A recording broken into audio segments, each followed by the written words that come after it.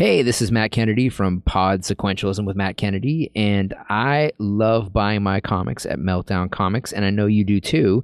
So I'm going to give you a little gift, and that gift is a discount. So if you use my password, which is going to be Pod Sequentialism Rocks, to any of the employees that work here at checkout, they will give you a discount on your comics. How much is that discount? 11%. Can't beat that with a bag of hammers.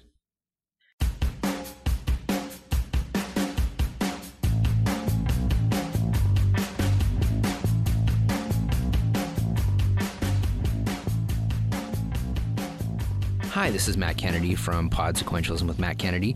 And before we start the show today, I wanted to give a big shout out to the folks over at Loot Crate, who are a great service. You can get monthly subscription service to cool geek and nerd stuff and just the sci-fi and fantasy genre things, and a lot of them are very collectible. And because they like us and we love them, we get to give you a discount. So if you go to Loot Crate and you type in the password PODSEC3, which is PODSEQ and the number 3, you will get a discount. Hello and welcome to Pod Sequentialism. I am your host, Matt Kennedy. And this week on the podcast, we're going to be talking to someone who's got his fingers in a couple of pies, and that I'm actually going to be familiar with several things that he's done, and it's going to be pretty interesting as we go from one thing to another. But Jared is a voiceover actor who is also one of the principals behind Wasteland Weekend, and so I'll ask you to introduce yourself. Hey, I'm Jared Butler. I do voiceover. I also am the event director and co-owner of Wasteland Weekend. Now, a lot of people that listen to the show are probably tangentially familiar with, like, Burning Man. Mm-hmm. And Wasteland Weekend is an event not unlike Burning Man in that it's a desert festival, and that a lot of the people who are going, I think a lot of the people who were probably at the first couple of Wastelands were people who had been going to Burning Man. Yeah, I mean, we've always had a good cross-section of burners who come out. The shorthand for Wasteland to describe it as similar to Burning Man, that's fine with us. There are key differences, but yeah, we party out in the desert, so there is a similarity there, and there aren't a lot of... There's really nobody who does anything quite like what we do. Right. So people tend to look for what's the... the closest analog that I can kind of start the conversation with. The metric of comparison, right. Now, it's always struck me as being sort of a bit more like what Burning Man was in the earlier years, mixed with a little bit of Mad Max. Yeah, I would say mixed with a lot of Mad Max. Yeah. The biggest thing for us, and what we tell people is what kind of separates what we do. We attempt to be a full immersion festival. Yes. And what that means is when you come out to Wasteland, you have to wear some kind of post-apocalyptic costume. Yes. It's not a Ren Fair where the public can come in and watch. It's not Burning Man where there's really no theme. It's just free expression. What we do is we have one post-apocalyptic theme, mostly inspired by the Mad Max movies. We want everyone to follow it, and the goal is that for 4 days you feel like you're living inside a movie set. So that comes down not to just the costumes, but that come down to the vehicles as well. Could someone show up in a 82 Citation? Or sure. Is it... Well, that's one of the common misconceptions is while costumes are required, themed campsites and vehicles are not required. Okay. So we have, in broad terms, we have kind of a theme required section of the event and a theme encouraged section of the event. If you're within the walls of what we call Wasteland City, yes, everything you have has to be fully themed out, because once you walk into Wasteland City, we want it to be a 360-degree post-apocalyptic environment. But we don't want the bar of entry to be that high. So as long as you're wearing something correct, you can park your Prius, you can have your shiny blue tent, you can have all that out in the kind of more general camping tent city area, and that's fine. That way we get the best of both. Right. Now, how does one go from voiceover to Wasteland Weekend? I mean, it's Actually, my voiceover career started late. I started off in Hollywood. I worked in development. I became a screenwriter. I worked as a screenwriter for a number of years. I still do a little bit of that. And then the voiceover thing happened a few years ago, around the same time as Wasteland. So both of them kind of, it's like most of the stories you hear in Hollywood, both of them kind of came out in roundabout ways. Right. There really wasn't a straight path to it.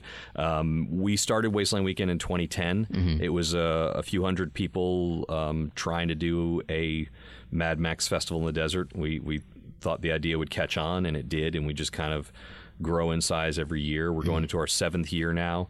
We're going to have somewhere around maybe 2,500, 3,000 people out there this year. We could have more. We're going to sell out. And by the way, buy your ticket. I don't know when this podcast will come out. But when's the event? September 22nd. Oh yeah. I mean, we can hold it back too. No, don't hold it back, because the thing is, they're going to miss out on getting tickets. That's because right. we are at the point of recording this podcast. We're already a little over 75% sold out. Okay. So by the time this airs, you may be out of luck, or you can scramble right now to www.wastelandweekend.com and look for your tickets. And we do have a lot of volunteers who come out, which is great. We have an army, hundreds of volunteers who really make the event happen. Mm-hmm. This is a true group effort. And the great thing is, if you can't get a ticket, you may be able to volunteer or be a performer and get in that way as well. Mm-hmm. So we... What was your question? Well, like I said, we could hold it back, but no, that's perfect. And the never hold back. That's my motto. Right. Well, yeah, with full immersion, I guess you can't. So the I know that you cap, like you definitely cap. Yeah. The amount Okay. of people. That's actually where I was going. Yeah. We control our growth every year. Mm-hmm. And there's a couple of reasons we do that.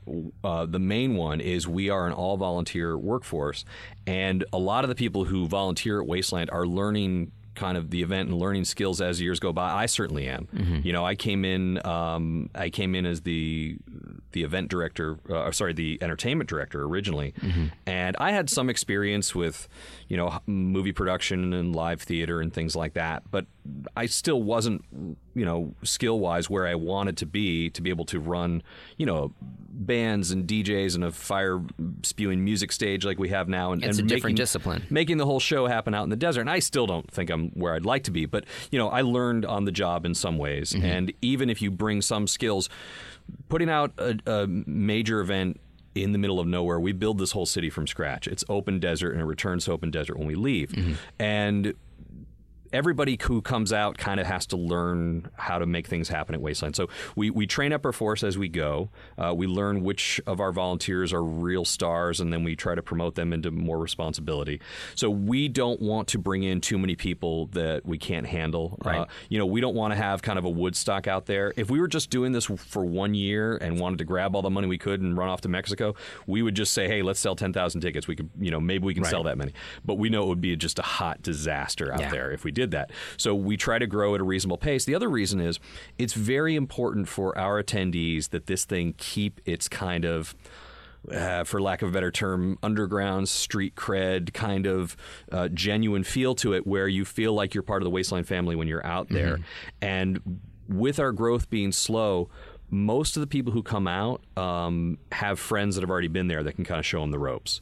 And that's the way we've really been able to keep the character of the event feeling real legit every year. It's funny, we just talked about the danger of social media, and that what started out as being a way to keep in contact with people that you didn't see every day, and then the idea that, hey, I have cool friends, and those friends have cool friends. There's a really good chance that I will get along with the friends of my friends, mm-hmm. to what it is now, which is it can get so wide and so big, and people take on followers and start liking stuff in order to build up their own likes, that you now have a lot of people in Facebook have a lot of people that are also on their Facebook that they don't even know, have no contact with, and that it is important to really focus on that first and second degree of contact. That if you do things that follow that model, then they can stay manageable and they can stay cool, because I do have friends that don't get along with each other, and that's just 1 degree. That's just me in the middle. And so what I thought is cool is that when I first heard about Wasteland, it was through a lot of friends of mine from the goth industrial scene who had been regulars at Burning Man, and that it was just sort of seen as people were getting disenfranchised a bit with Burning Man, and that the ticket prices were going up, and that there was seemingly this. They would sell as many as they thought that they could sell for a very long time. And then I think they started to tighten the reins in a couple of years when there was a lot of the wrong type of people there. And in that being that there were people there was a lot of theft going on out there, and that there was a lot of near fatality kind of drug overdoses and stuff that were happening at Burning Man. And this is going back to like maybe 2001, 2002, and they started to get a little bit more of a handle on that. And then it became the millionaire.comers thought that it was going to be, their eyes wide shut vacation. But that everybody still speaks in very high regard for Wasteland. People look forward to it. Across the board, people I know that go to both are much more excited about Wasteland, which they feel more invested in. Yeah. That because it's a experiential festival, that they really put thought into what they're going to bring out there, so they have to start thinking about it in advance, because whether you're a steampunk guy or a goth industrial person, that kind of post-apocalyptic thing takes some planning. Yeah. What we tell people, like for first-timers, we love the enthusiasm, first of all, and we do get people who go to a lot of, whether it be conventions or events, and say that Wasteland is the highlight of the year, and we're really proud of that. We do tell people when they come out for their first year, don't bite off more than you can chew. Yeah. Don't get yourself so psyched up. We've had people who don't come because they're like, I really feel like I got to go big or go home. I got to make a splash, and my car's not ready, and my costume's not ready. I think I'm just going to wait till next year. And I'm like, you're just missing out. And we tell people, you can go Wasteland Basic your first year. You don't have to win the costume contest. You just need to blend in. You can still trick or treat. You can you can just put on some drab torn up earth tones and be dirt. Cover yourself a little bit of dirt and you'll be fine. Just don't be that person who ruins the vibe by standing out in something so obviously wrong. Yeah. And then you can come out your first year, and what I love is when I walk around and just kind of eavesdrop on conversations, I can always hear the first timers, because they're all talking about, here's what we're going to do for next year. Yeah. Within 10 minutes of getting there, they get all their ideas. So it's so much of it is you have to go there and experience it and see what people are doing, and then you get really excited for what you're going to do for the next year, and you have time to plan. It's like explaining baseball. It's like, he goes to second because he has to. Right. I get it. I see it. I see it working.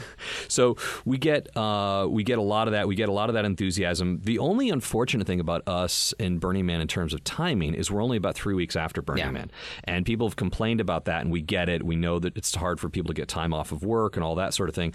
The problem is when you're doing an event in the desert, there are only a couple times a year you can do it. Yeah. Because you're talking about sometimes a 40-degree temperature swing between day and night. So and it could precipitation. be we don't. Well, exactly. We got to avoid the times of year when it rains, obviously, and we can't do it in the summer. It's too hot. We can't do it in the winter. It's too cold. The first time we did the event, we did it in late October. People were freezing at night. Yeah. And not only was it, too cold, it just killed the party vibe. Everybody was huddling around campfires or in their camps, and nobody wanted to come out and play. No one's socializing. And then, of course, in the middle of summer, though, it's going to be way too hot during the day. So we really have to pick either early fall or sometime in the spring. And for various reasons, we've kind of narrowed it down to there's almost, in terms of ideal temperatures, there's only like a couple of weeks we can grab out there that are perfect. And that's kind of in this September time that we do it. And even then, we had it really hot out there last year because you don't know what you're going to get. And the temperatures are changing. Yeah. So we're a little concerned about that. And if that happens, maybe we push it back a week or so. But, late September is really a good time for us. It's a great time to be out there. We understand that it makes it hard for some people to go to Burning Man and all that, but Burning Man is like 70,000 people. Yeah. So if we just get a few, that's fine. Yeah. Some people like the big festival show, and some people like the club. And you can do both. You can enjoy both. We want to kind of be in that sweet spot where you still can feel like you've walked around the whole place and kind of know people and all that, but it's big enough to feel like, wow, this was worth me taking time off work for. This is worth me flying in from Australia for, or from the UK. Like, we get people from different parts of the world that come over. South Africa. And we want to, make it worth their while. We want to give them something they don't get anywhere else. Well, now I'm going to ask you for the kind of what I've done Kevin Smith show a couple of times, and he refers to them as the geek bona fides. And you mentioned some screenwriting and stuff, and I figured that there has to be some kind of connection, that there has to be some stuff that you worked on that that brought you into this kind of post-apocalyptic realm. Well, in terms of geek bona fides, though, I could give you some that would embarrass me and my family. They're so geeky. Now I have to have them. Yeah, well, you can't preach that.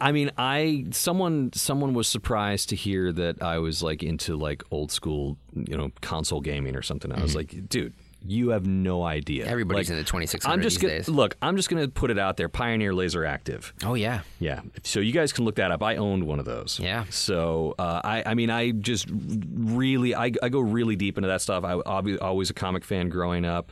But in terms of my professional career, as a writer, I was for a little while, I'd sold this military movie that didn't get made. And so, Hollywood likes to pigeonhole you. So for a little while, I was that guy they would bring in to we want to revive the Under Siege series. So I worked on Under Siege 3, which didn't get made. And then they brought me in as one of the early people they were talking to on, the A-Team reboot. And it was just over and over. It was anything with tactical in it was like sort of my thing. But growing up, the Road Warrior, when I saw it as a kid, was a huge influence. Just kind of blew my mind. And so ever since then, I was a big Mad Max fan and anything post-apocalyptic related. And gaming also, I think, was influential because when we create the Wasteland City, we kind of think about it in terms of video game mapping a little bit, like, where are these places where you interact? It's funny, speaking of gaming, I was just talking to one of the vendors who's probably going to come out this year and going to sell a bunch of airsoft guns.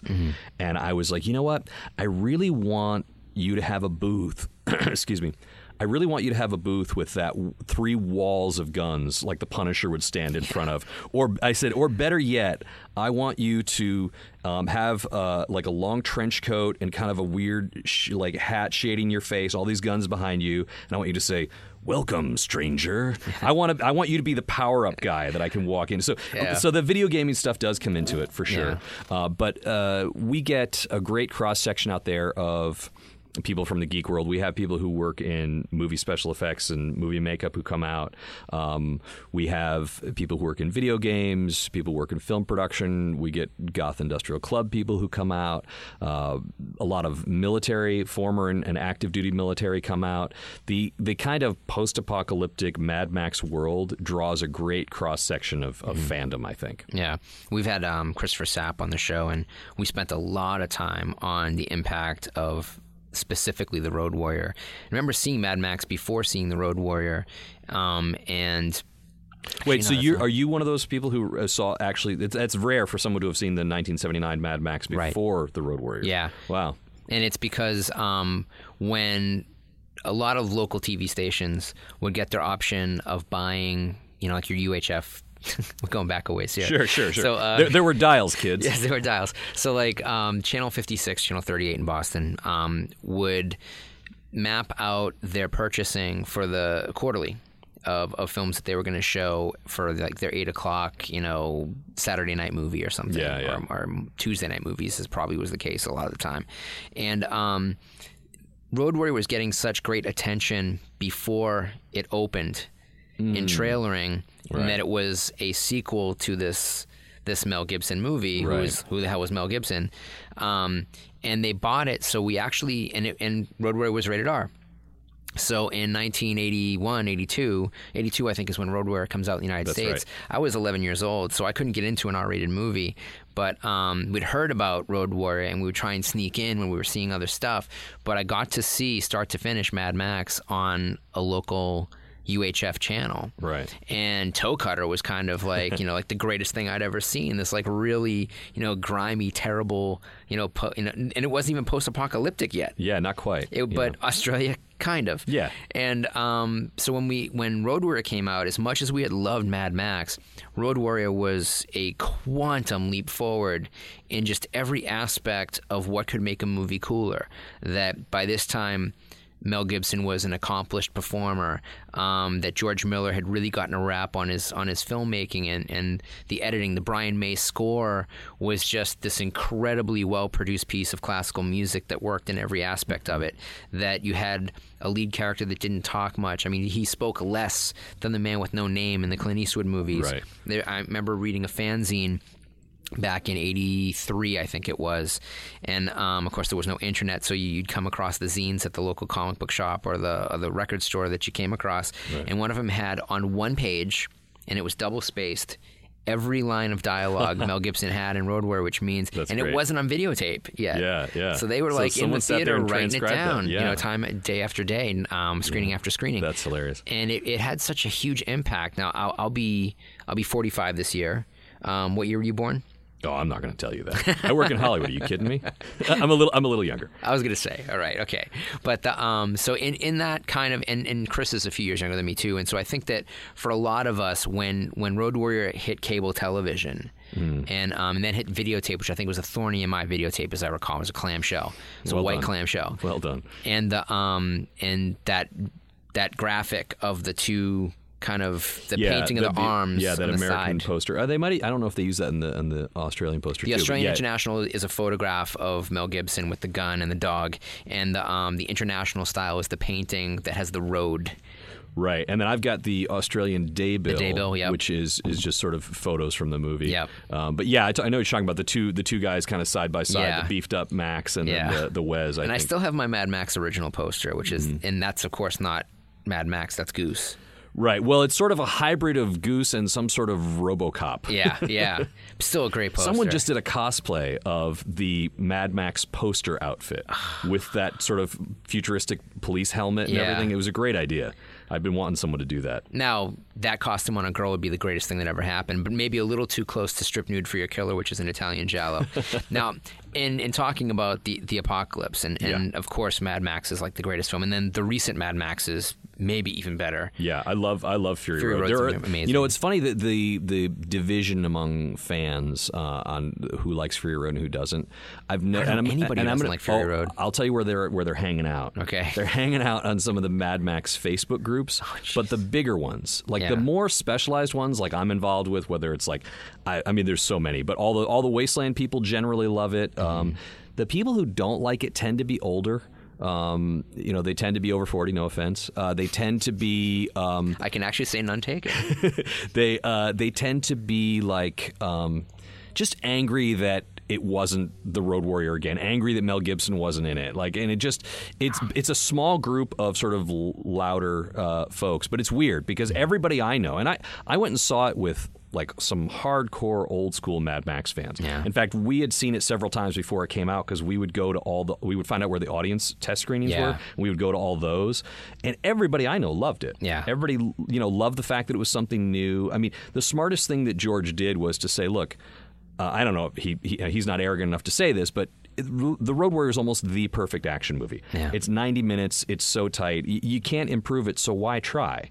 And so what he did instead was, I'm going to make something different. Well, I'm not going to remake my own old movie. I'm going to make something completely different, and it's even going to be in a different world and a different Mad Max universe. And that was the smartest thing he did. And most of the people I know just absolutely love it. The first guest we had on the show, so this is 34 episodes ago, was Brendan McCarthy. Oh, that's funny. And so I'd known Brendan through friends for several years, and my good friend Howard Hallis worked on him with a Doctor Strange comic, and we showed some of his work at La Luz de Jesus Gallery. And so when he was working on the film, we tried to set up a show at the Peterson Automotive Museum of the cars from Mad Max Fury Road. Right. And they just did not know how to handle it. The Peterson, you mean? Yeah. Right. I mean, this would have seemed like a museum that... Museums all have a lot of problems raising money. And one of the best ways to raise money is to have a really good show that will get people in, tickets. You want and your that type King of thing. Tut show. That's what you want. But it's also more that people give money to the museums. Like, most of the money is not through admissions. Right. Most of it is through grants and gifts. And what gets grants and gifts are big shows. Yeah. So they just really didn't even know what they were saying no to. And they're thinking of like, well, we have all these cars that are in our permanent collection. We have no place to put them. Like, it would cost us more to move the cars that we have and house them for the duration of this exhibition than it would cost to move these other cars in, which would have been sizable because most of the cars were in Rhodesia, and in, I think, in some cases in South Africa, and some of them were in Australia. So getting them all together would have been a bit of a hassle, but the studio would have jumped on board. I mean, the problem there too is you had Mad Max had been kind of out of the mainstream public consciousness for about 30 years. Yeah. So that's one of the great things that Fury Road did for us is we were already filled up with some hardcore Mad Max fans, but it gave everybody that adrenaline shot of now there's something new out there. Yeah. So I think you'd probably would have had much better luck a few months ago trying it after it won a bunch of Oscars and all that. Yeah. The problem is so many of the cars are gone. Yeah. They all got destroyed. This was before that. There was still a lot of stuff, and of course the even though it wasn't a huge financial success. It was still a success, enough so that they could greenlight a sequel, and the idea being that the sequel will do a lot better because of the word of mouth the film has. It had a 99 or something Rotten Tomatoes score forever. It was amazing. That was what was amazing about it, was not just that fans loved it, but how much critics really embraced it and really.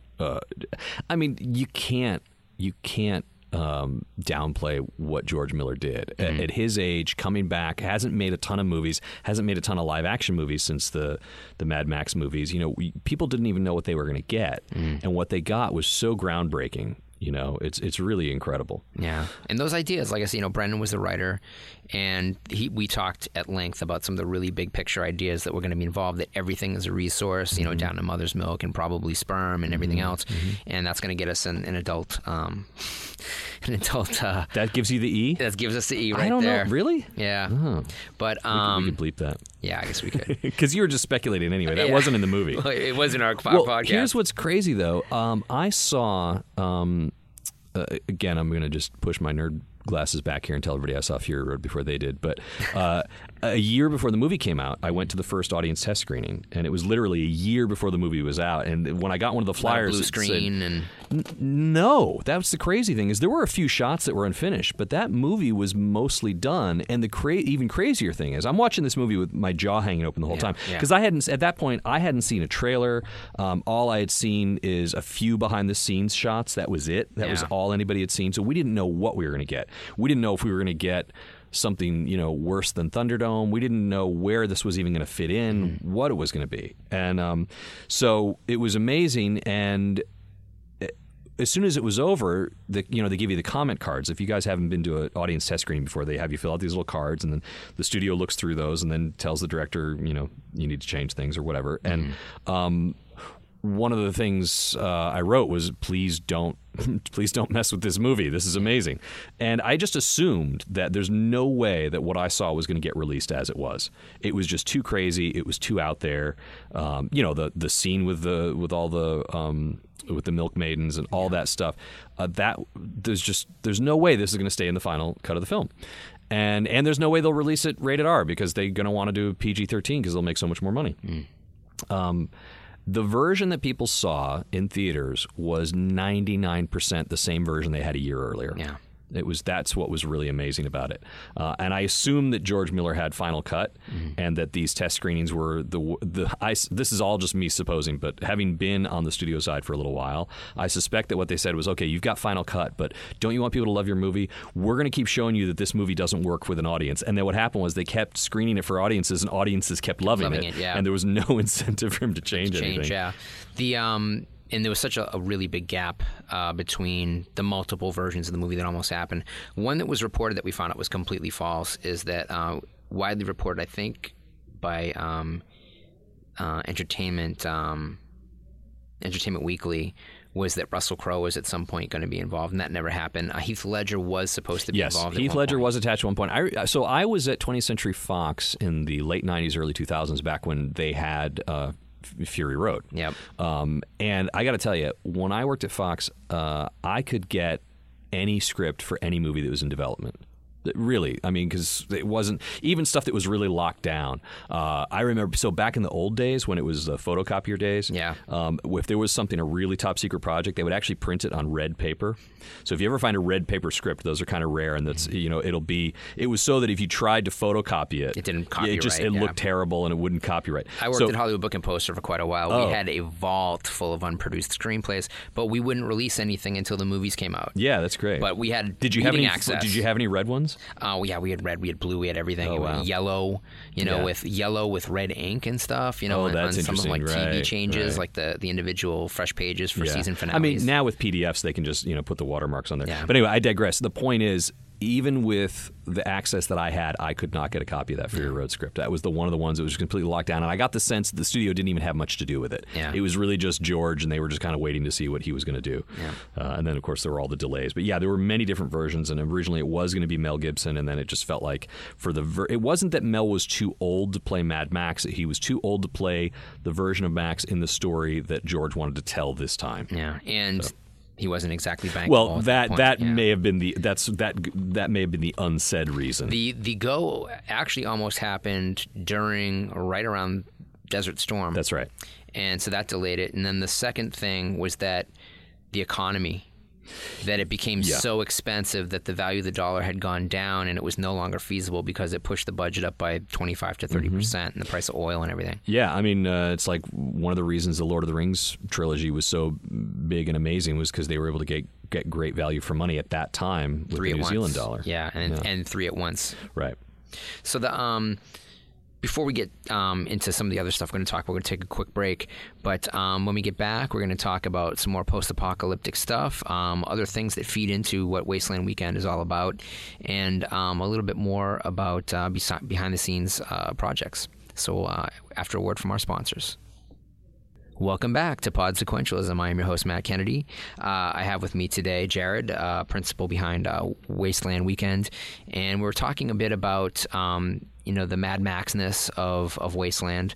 But before we get back into, I think you can mention some really specific things over the years that have just kind of blown your mind, and but I want to talk about something that after the success of The Road Warrior, there was an explosion of Italian post-apocalypse films. Not just Italian, but the Italian ones were the most fun. Yeah. But yeah, all the knockoffs, like the same thing that happened after Star Wars. It's when someone comes and breaks the mold, or you even saw a little bit of after 300. Like how do we kind of before create... that Conan, let's do let's just knock off this. And this is also, I think there was more of a kind of schlock movie market back then because you had home video and drive-ins and drive-ins, and then home video after that, and then you for a little while there was that sort of straight to video on demand, and we still have some of that. You still have the Asylums of the world making quick knockoff movies, but it's not what it used to be. Yeah. Canon International Pictures. so much of my time. There's a great documentary on Canon too. I think it's called Electric Boogaloo. After their sequel to Breakin', but still the greatest sequel title of all time. Still gets referenced, by the way, by people who have no idea why they're saying what it means. People tried to bring in Tokyo Drift as the new version of Electric Boogaloo, saying, "Oh yeah, we're gonna make the sequel to this movie. It would be the joke sequel name." That's kind of funny. You said that yesterday on Facebook. I commented on something my cousin had put up, and it was a car that was halfway between a Wasteland Weekend car and halfway between a really silly, how do I say this? Almost like a homemade north of Boston 86 Datsun. You're getting real specific. Yeah, there. I mean, but you fully expect it to be having like some Norteño music blasting out of the side of it, and it had like a lot of like magnets just like put on the side. And I thought it was kind of cool. And my comment was, it was Hachiroku, which is the 86, which is the Tokyo Drift car. And I had to explain to my cousins in Massachusetts what Hachiroku was, and gave a little paragraph on Tokyo Drift driving. And he's like, yeah, this wasn't a Japanese guy. This wasn't. I was like, that's kind of the point. That's not really what I'm trying to say. That's not the point. Yeah. That's funny. But yeah, the Tokyo Drift thing. So what's your favorite Mad Max knockoff? Wow. Favorite good Mad Max knockoff? No, I think we're talking about favorite bad Mad Max knockoff. Could be either. There was, Metal Storm. Metal Storm's pretty great. That was 3D. It was. I saw it in 3D. Yeah, so did I. Yeah, wow. Yeah. Wow, that's not something we should be proud of. Boy, there's so many. There's Warriors of the Wasteland. Yep. You've got... Bronx Warriors, which is like a cross between Mad Max and Escape from New York. Yep. In a way, Escape from New York is part of that whole for sure thing too. Absolutely. And shame that sequel was kind of terrible. It had such a great trailer. Yeah. I don't have any really thing no good to smoking, say no this, no that. It was like 30 seconds of that, and then Snake Plissken shows up and like sets the theater on fire. I'm a big fan of not the ultimate, of course, is the specific the purpose shot trailer or whatever the jargon is for it. You don't see those very often. Yeah. And then even what you don't even see anymore is the shot that's made for the trailer that never shows up in the movie. Yeah. It's the piece of debris through the windshield from Twister shot, or the long arrow splitting another arrow from Kevin Costner's Robin Hood shot. Yep. So and there is actually trivia. Here's a shot that everybody remembers from the trailer of Fury Road that's not in the movie. It's when the Dag puts her fingers together and looks at the horizon. Right. Everybody thinks that shot's in the movie. It's not. It was only in the trailer. Right. But yeah, I love that stuff. I've always loved movie trailers and things like that. Yeah, in an environment we have to get sometimes a year ahead of the film, and there's absolutely no map for how this stuff is going to get edited together. Yeah. That's a lot more frequent. And there's been the specific trailers, the trailers that are shot with the intention of not having any material from the movie. They just did one with Seth Rogen. Seth Rogen just did a trailer-specific trailer with no footage of his latest movie. Oh, great! I haven't seen that yet. Yeah, so that's I remember there was the Fight Club ones. Yeah, where those are great. Yeah, those are great. And those are on the DVD at least, so that's kind of fun. But I mean, we're getting off a track, which I tend to do. Talking about Wasteland Weekend, there is a misconception out there, I think. A lot of misconceptions actually, which is weird. You're like, how do these rumors start in an era where all you have to do is go to a website and find out all the information? That's what's strange to me. Is people print the legend, print the legend. No need for facts. But the internet has just proven that, right? Yeah, it's like the internet is full of that stuff. There would be no internet if it was all facts. So strange. There'd be newspapers. But we get these people who think it's like just absolute mayhem out there, and part of that is our fault. I don't know about fault is the word. Part of that is our intention. Yeah. Is that we put out videos that by the way, if you want to see what Wasteland Weekend is all about, just go to YouTube, type Wasteland Weekend Official 2015, or any of the Wasteland Weekend Official videos, and you can see some highlight reels. But Wasteland Weekend Official 2015 will get you some good highlight reels. And people will say, oh, it's just absolute mayhem, and they're crashing cars and firing guns. And we're like, no, we don't do any of that. Which it's cool if people think it's crazy out there. I just don't want someone planning to smash into a car and bring crazy a live... safe. Yeah, it's crazy safe. It's crazy safe. Don't bring a live firearm, that sort of thing. We are a fully insured and permitted event. And people also will be like, well, I don't get it. It's supposed to be the apocalypse. No, it isn't. No, we want to do this next year, too. Yeah. It is supposed to be a fun event. And I always tell people we're the Hollywood version of the apocalypse. Party like it's 2099. Yeah, and it's we call it the party at the end of the world. That's one of our other things. And yeah, there's going to be cars with big engines and people with mohawks and all of the things that you expect from a Hollywood. I had an old phrase which was, it's the road warrior, it's not the road. Right. Because you don't want to spend 4 days in a Cormac McCarthy novel. Right. We're out there. It would be more realistic if everybody was like a homeless-looking prepper. Hey, friendo. That's not fun. Yeah, that would not be fun. Although that would be, what's the Alone experience that they do every Halloween downtown. Oh, right. Which is a real horror movie and not really that much fun. Yeah, maybe out at Wasteland. I actually thought about at Wasteland doing some sort of escape room, like post-apocalyptic escape room out there. Well, I love you got to eat the dog food, and you got to, That'd be great. But the we actually did have in the first couple of years we had a Dinky D dog food eating contest. Hopefully it wasn't Chinese dog food. No, sorry, Dinky Dye. Oh, I can't believe I pronounced it wrong. No, it wasn't. It was, we would take Dinky Dye dog food cans, and we would, it was like a mixture of like chili and refried beans that we'd put in there, and it smelled and kind of looked like dog food and tasted only slightly better.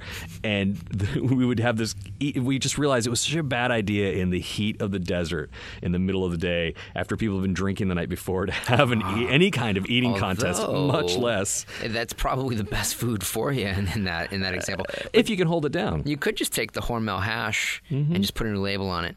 Well, we did some of that too, yeah. And there was actually a guy last year, one of our food vendors had Dinky Dye cans with like kangaroo chili that he was serving, so that was kind of fun. It's funny how that became such a memorable thing, is Mad Max eating the dog food. Yeah. That's a great scene. That is a great scene. There's also the and you know we sort of glossed over. You mentioned it for like a second, Thunderdome, and certainly there are people that absolutely hate Thunderdome. And when I was a kid, it was to me such a noticeable step down from what Road Warrior had been. But I'm actually quite fond of it now as I've gotten older. Yeah. And I don't hate it. It's nowhere near as good as the Road Warrior. Right. It has its problems, but it has bigger ideas. But it's great. It's great in its own way. In you know, some parts of it are better than others. But what's interesting to me is it has much more cultural recognition in the broad population than Road Warrior does. 2 men enter, 1 man leave. I mean, it's a very quotable movie because there's a lot more dialogue in it. That, and I think by the time it came out, Mel was an even bigger star. I think it did even, I don't know the numbers, but I suspect it did even better in the box office in the U.S.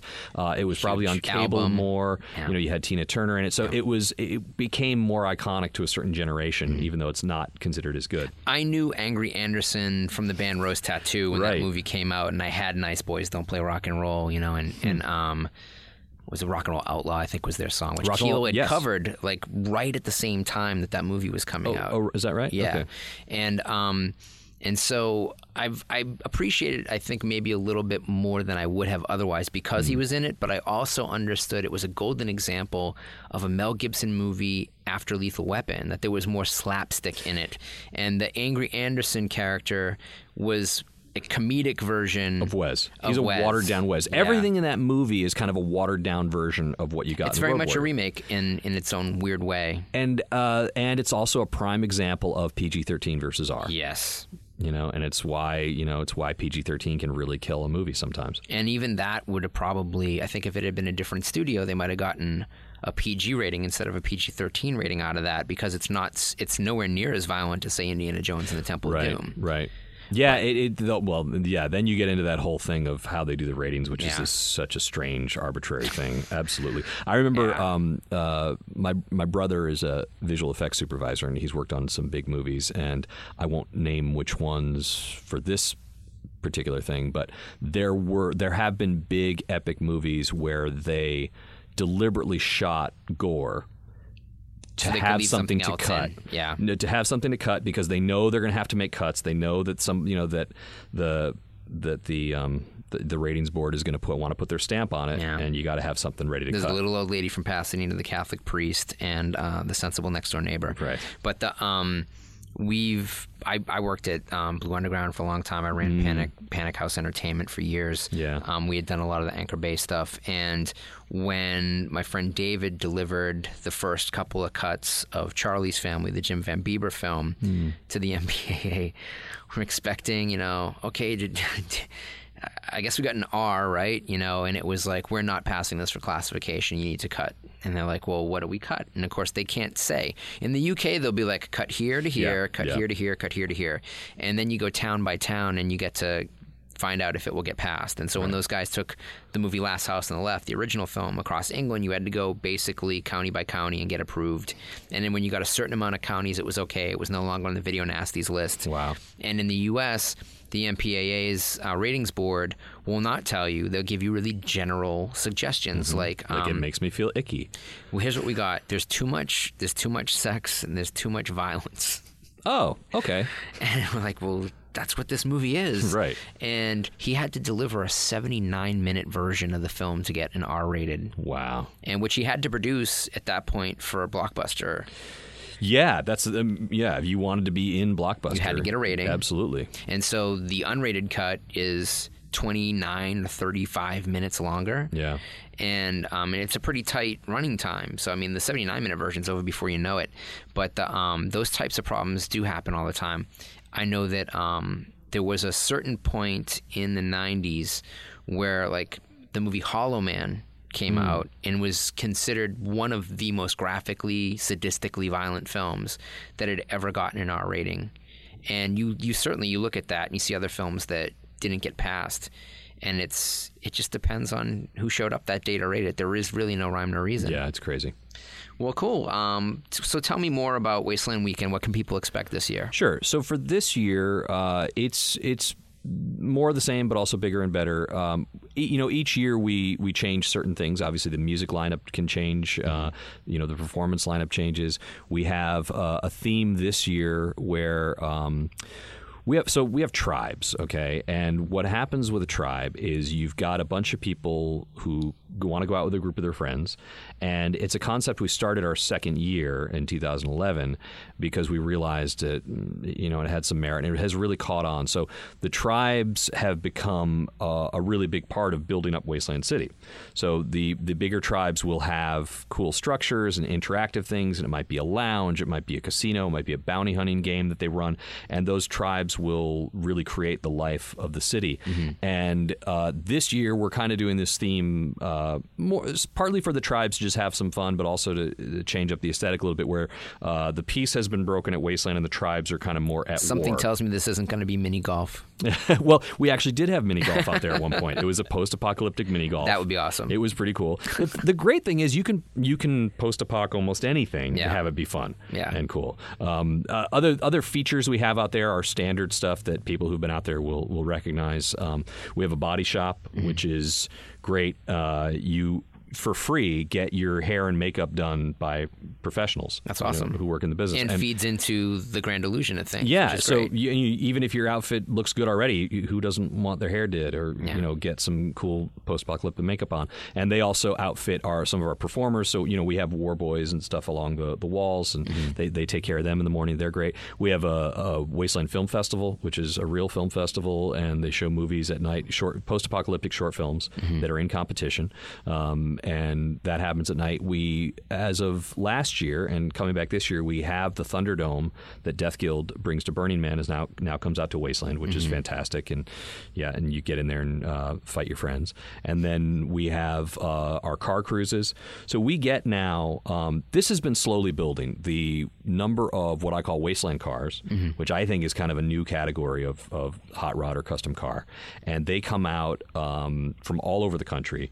And some of them drive like 3,000 miles to be there. And the first year we did this, I think we had one or two, maybe three really cool cars. And then a few people who try to do a few things to their vehicle. And it's grown to, we have over 100 cars out there now, and we do a car cruise out in the open desert. When you're in the back of one of these cars and look around, it looks not quite as good, but that same feeling of one of those shots from Fury Road when the Doof Warrior's like doing his flaming guitar. It feels like that kind of energy to have all these engines around you and all these kind of Mad Max style cars rolling through the desert and kicking up dust. That's amazing. We do that on both Friday and Saturday. We have, like I said, a lot of the interactive activities during the day and night that the tribes themselves bring out. And some of that, we don't even really get to fully appreciate till it gets there because we've only been a little bit in touch with what they're doing.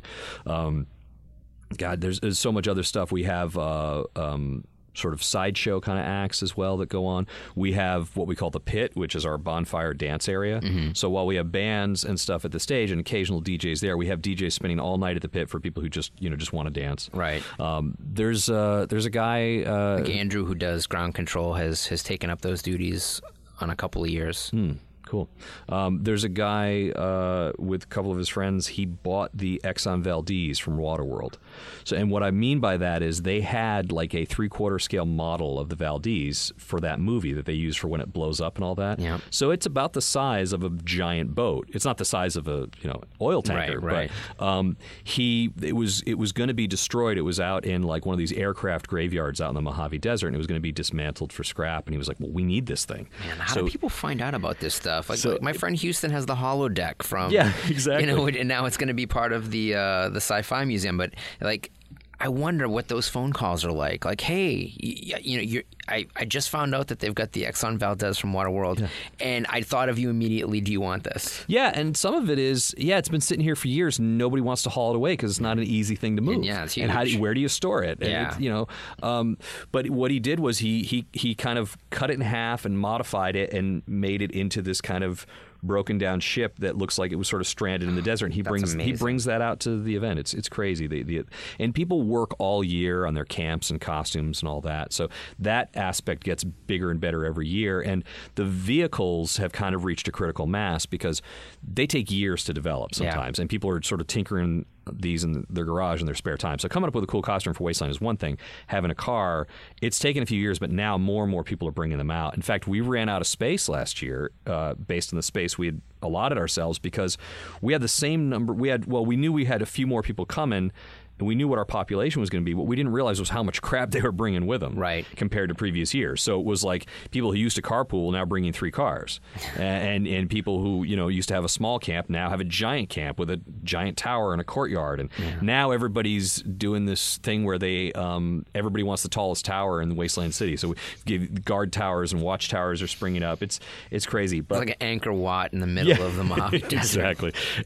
But the Wasteland Cars thing I want to talk about real quick because we're if you check out Jay Leno's Garage season 2, which is on now, we've got some Wasteland Cars featured on an episode of that. And the cool thing about that is I think Fury Road has really helped that. Yeah. It took this idea of rat rods have been around for a while, but rat rods are like lowered cars. Yeah. They're street cars. And what Fury Road did was say, look, you take an old car body, a cool vintage car body, and you put it on a 4x4 so it can survive in kind of an uneven desert territory.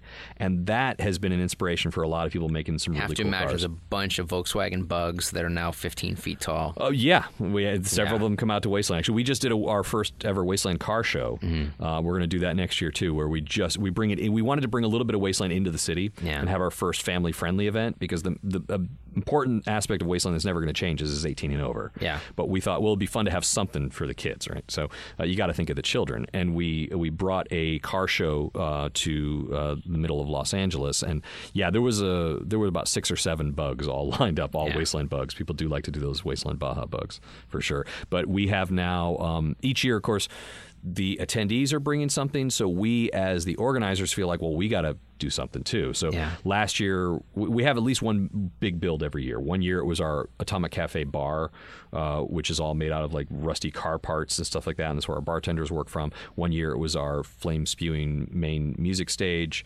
And then last year we rolled out our new command center. So we wanted to have kind of our version of the war rig. Mm-hmm. It's a little smaller, but it's still kind of badass, and that's now our rolling command center. Wow. So we pull that in. That's the first thing that arrives on site. It rolls in. The war rig rolls in. War boys walking around on top of it, and that's actually where my office is. It's inside.